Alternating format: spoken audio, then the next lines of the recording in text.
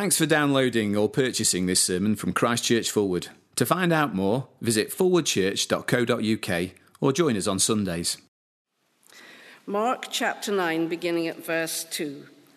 The Transfiguration. After 6 days, Jesus took Peter, James, and John with him and led them up on a high mountain where they were all alone. There he was transfigured before them. His clothes became dazzling white, whiter than anyone in the world could bleach them. And there appeared before them Elijah and Moses, who were talking with Jesus. Peter said to Jesus, "Rabbi, it is good for us to be here. Let us put up 3 shelters, one for you, one for Moses, and one for Elijah." He did not know what to say. They were so frightened. Then a cloud appeared and enveloped them, and a voice came from the cloud. "This is my son, whom I love. Listen to him." Suddenly, when they looked round, they no longer saw anyone with them except Jesus.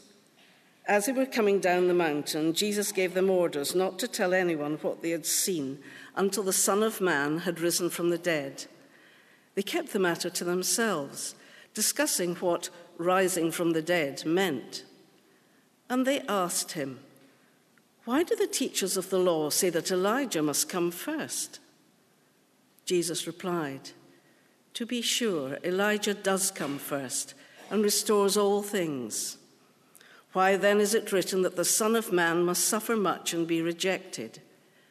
But I tell you, Elijah has come, and they have done to him everything they wished, just as it is written about him." Well, Isabel, thanks for reading for us, and a warm welcome again. It's great to have you with us. Do keep that passage open. We're going to be looking at it together for the next little bit of time, and I'm going to pray that the Lord would help us as we look at it. And so, here again the words of verse 7. "This is my son whom I love. Listen to him." Our Father God, we pray that as we see and hear more of the Lord Jesus in Mark's Gospel, that you would indeed help us to listen to him this morning in his name. Amen. Well, what are you hoping for this year? What are you dreaming of? What are you aspiring to? What are your hopes and dreams for 2020?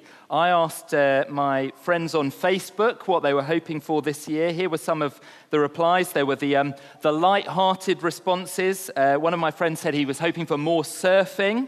There was a new parent who said they were hoping for more than 3 hours sleep at some point soon.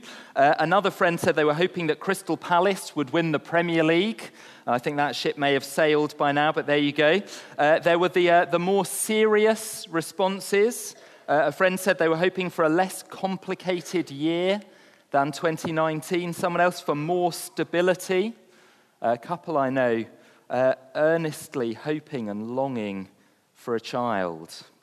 There were the big scale global kind of things. A sensible resolution to Brexit, someone put. An end to the fires in Australia. And hearteningly, there were some who put that they were looking and hoping for gospel growth of different kinds this year. What are you hoping for in 2020?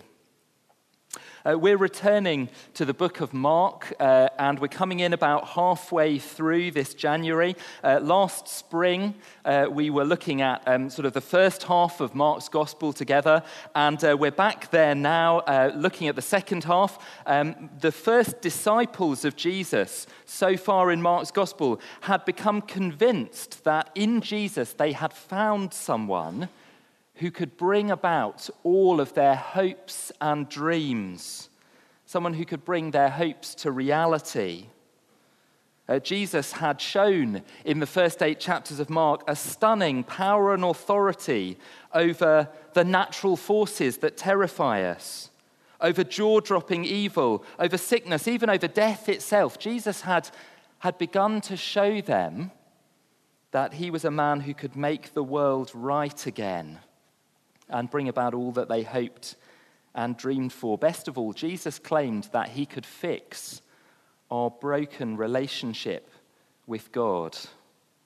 That deep yearning that we have in our hearts for transcendence, that people search for in art and music and travel, exotic experience, relationships. Jesus had claimed to be the one who could forgive us, who could reconcile us to God and give us the relationship with our Creator that our hearts ache for.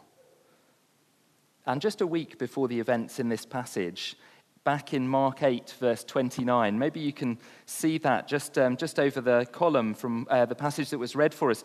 Peter, one of the disciples, had said that they believed that Jesus was the Christ, the great Son of Man, the long-promised King, who they believed would bring all that they hoped and dreamed for. But immediately after Peter had said this, Jesus had stunned him by saying two deeply shocking things. Firstly, Jesus had said in verse 31 that the Son of Man must suffer many things and be rejected by the elders, chief priests, teachers of the law, and that he must be killed before rising again to glory. He'd said that for him, there would be death on a cross before the crown of glory. There would be suffering before all of the hopes and dreams would be fulfilled. But more shocking still, he'd said to the disciples, down in verse 34, if anyone would come after me, he must deny himself and take up his cross and follow me. For whoever wants to save his life will lose it, but whoever loses his life for me and for the gospel will save it. Jesus had said that to follow him wouldn't mean their hopes and dreams coming true right now.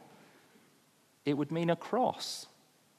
It would mean losing their life now in the hope of gaining it in a future glory. And it wasn't what the disciples were expecting at all. Peter had even rebuked Jesus over this. And let me just say, in my experience, one of the main reasons that people turn from Jesus, or that they never trust him for the first time, is that following him seems to be too costly to them. There are things they don't want to give up, hopes and dreams that they're not willing to lay to one side to follow Jesus. The cross seems too big for an eventual crown that they're not even sure that they'll receive. And this morning, as we come to this little passage, the Transfiguration, we're going to be shown, we're going to see and hear together through the eyes of the eyewitnesses why Jesus is worth following wherever he takes you and whatever it costs you. Why it's worth trusting Jesus and going his way, even if it seems to crush your hopes and dreams for 2020. The first thing we see in the passage in front of us is a vision of Jesus' glory.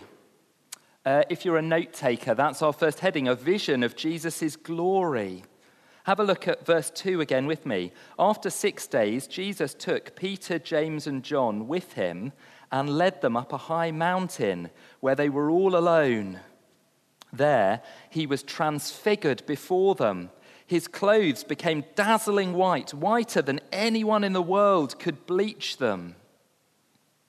Now, that word transfigured, it's a word that means transformed or physically changed. I feel like all of my children's toys at the moment change shape. They transform from one thing into another. And that's basically all that word means. He was physically changed in front of them.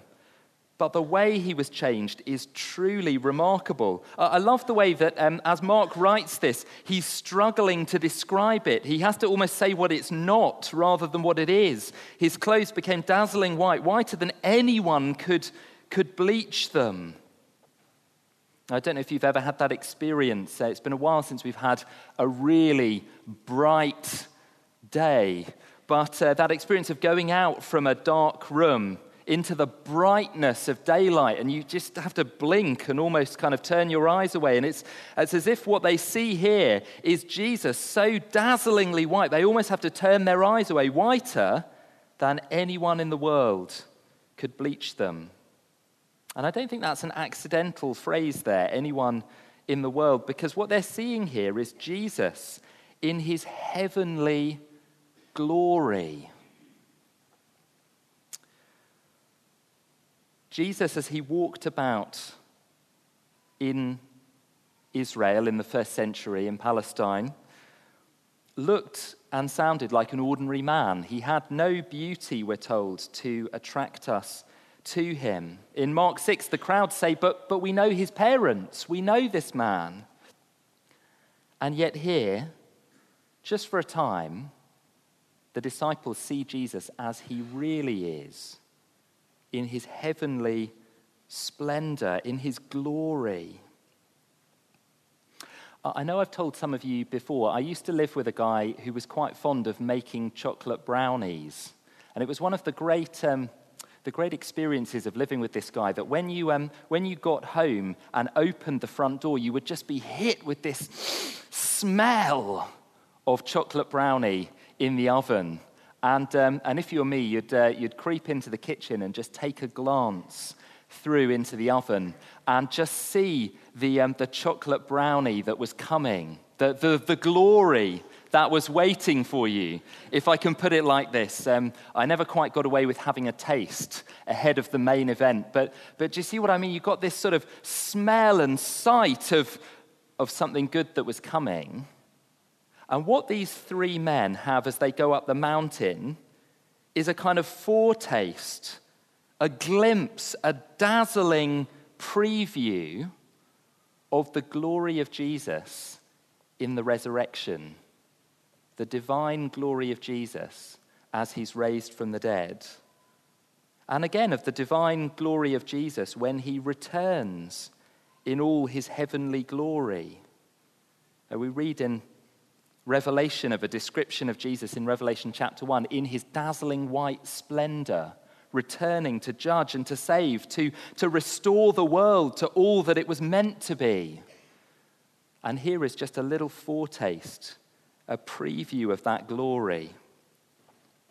Notice who's there in the vision. Verse 4, there appeared before them Elijah and Moses, who were talking with Jesus. And we're not told exactly the significance of Elijah and Moses being there. They were both great prophets of the Old Testament. They both pointed forward to the coming of Jesus.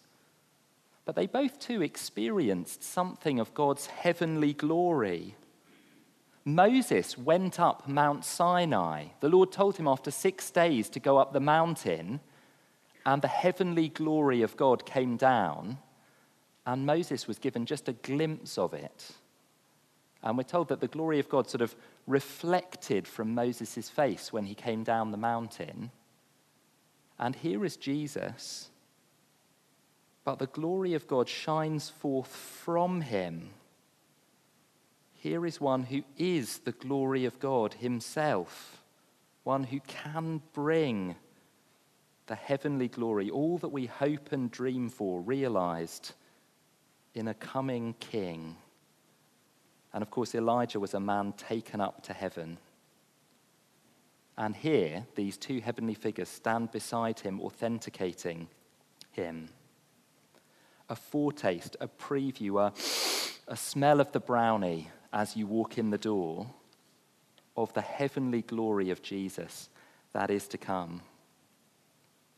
Now listen, there are lots of religions and philosophies that will offer you glory of one kind or another.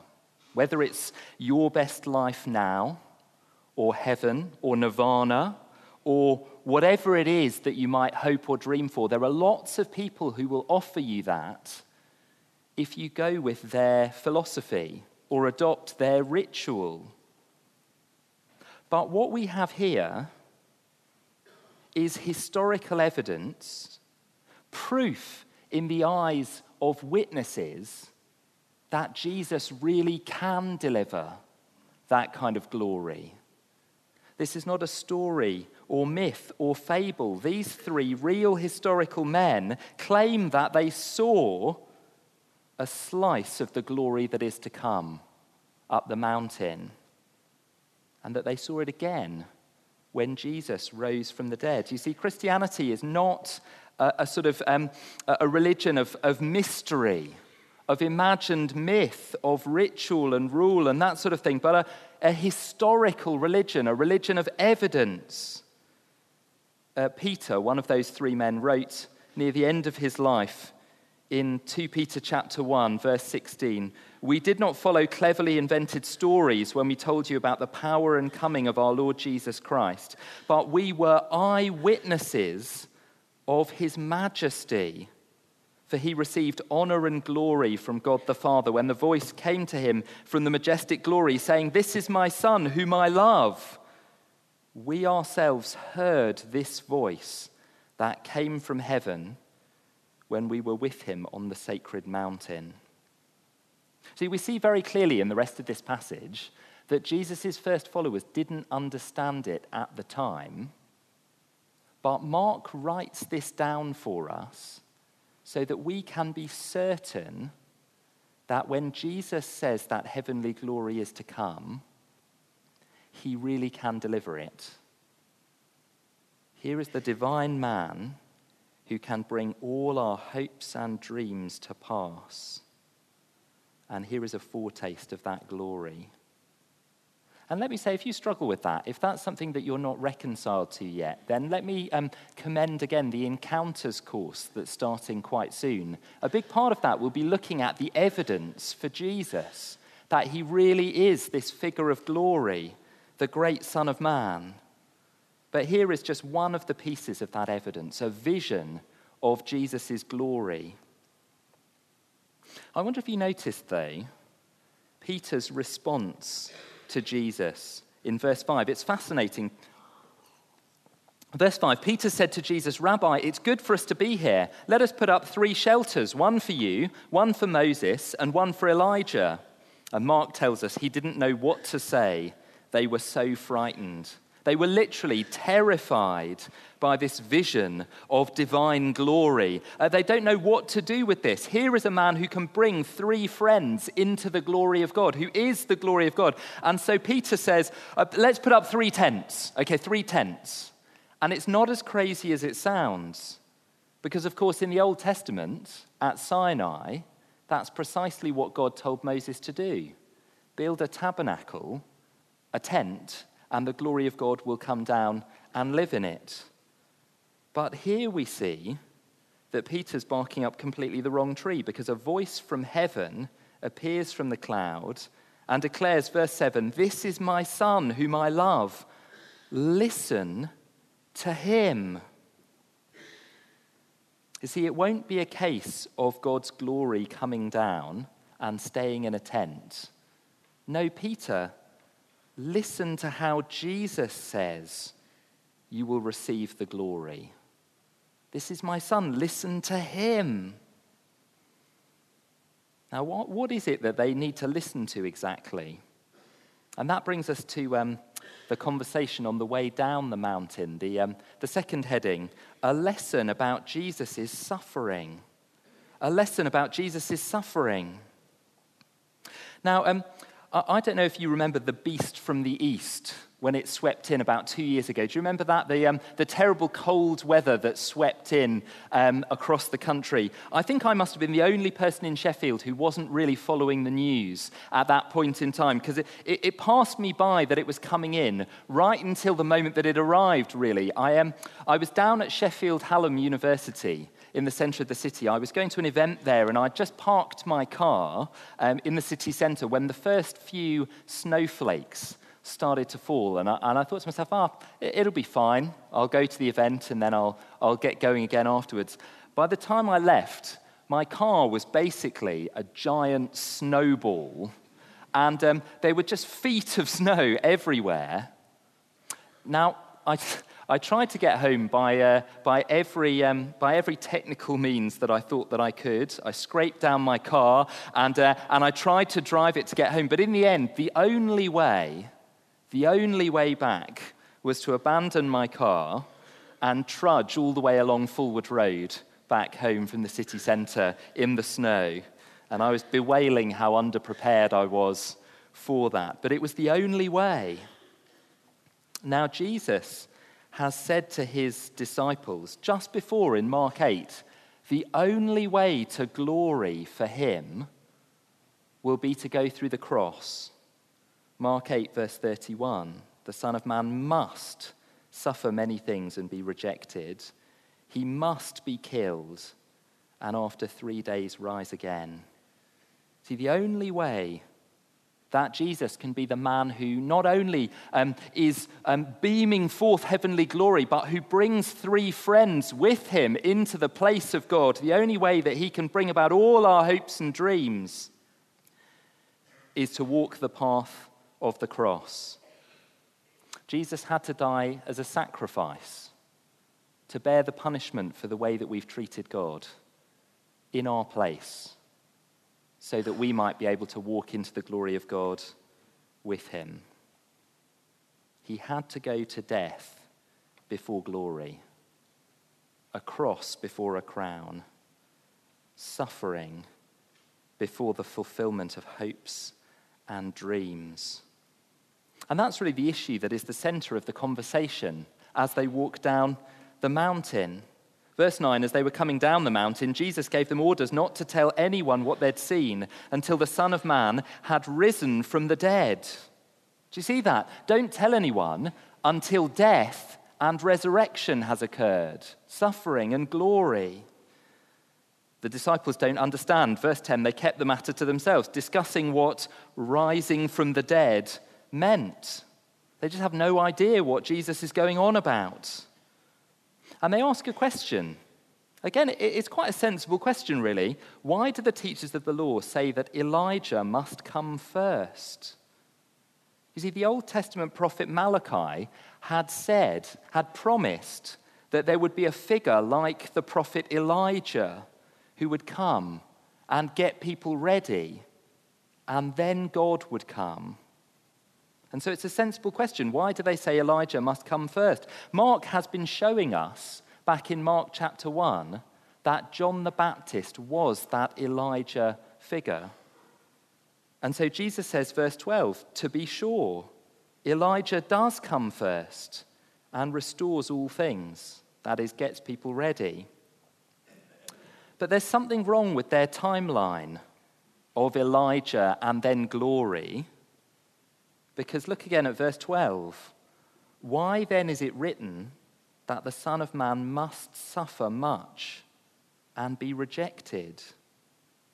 You see, the Old Testament doesn't just say that the Son of Man will bring, that Jesus will bring glory, all our hopes and dreams. It also says that he will die as a sacrifice on a cross. You might read Isaiah 53 and see there how clearly the Old Testament predicts and promises the suffering and death of Jesus in our place.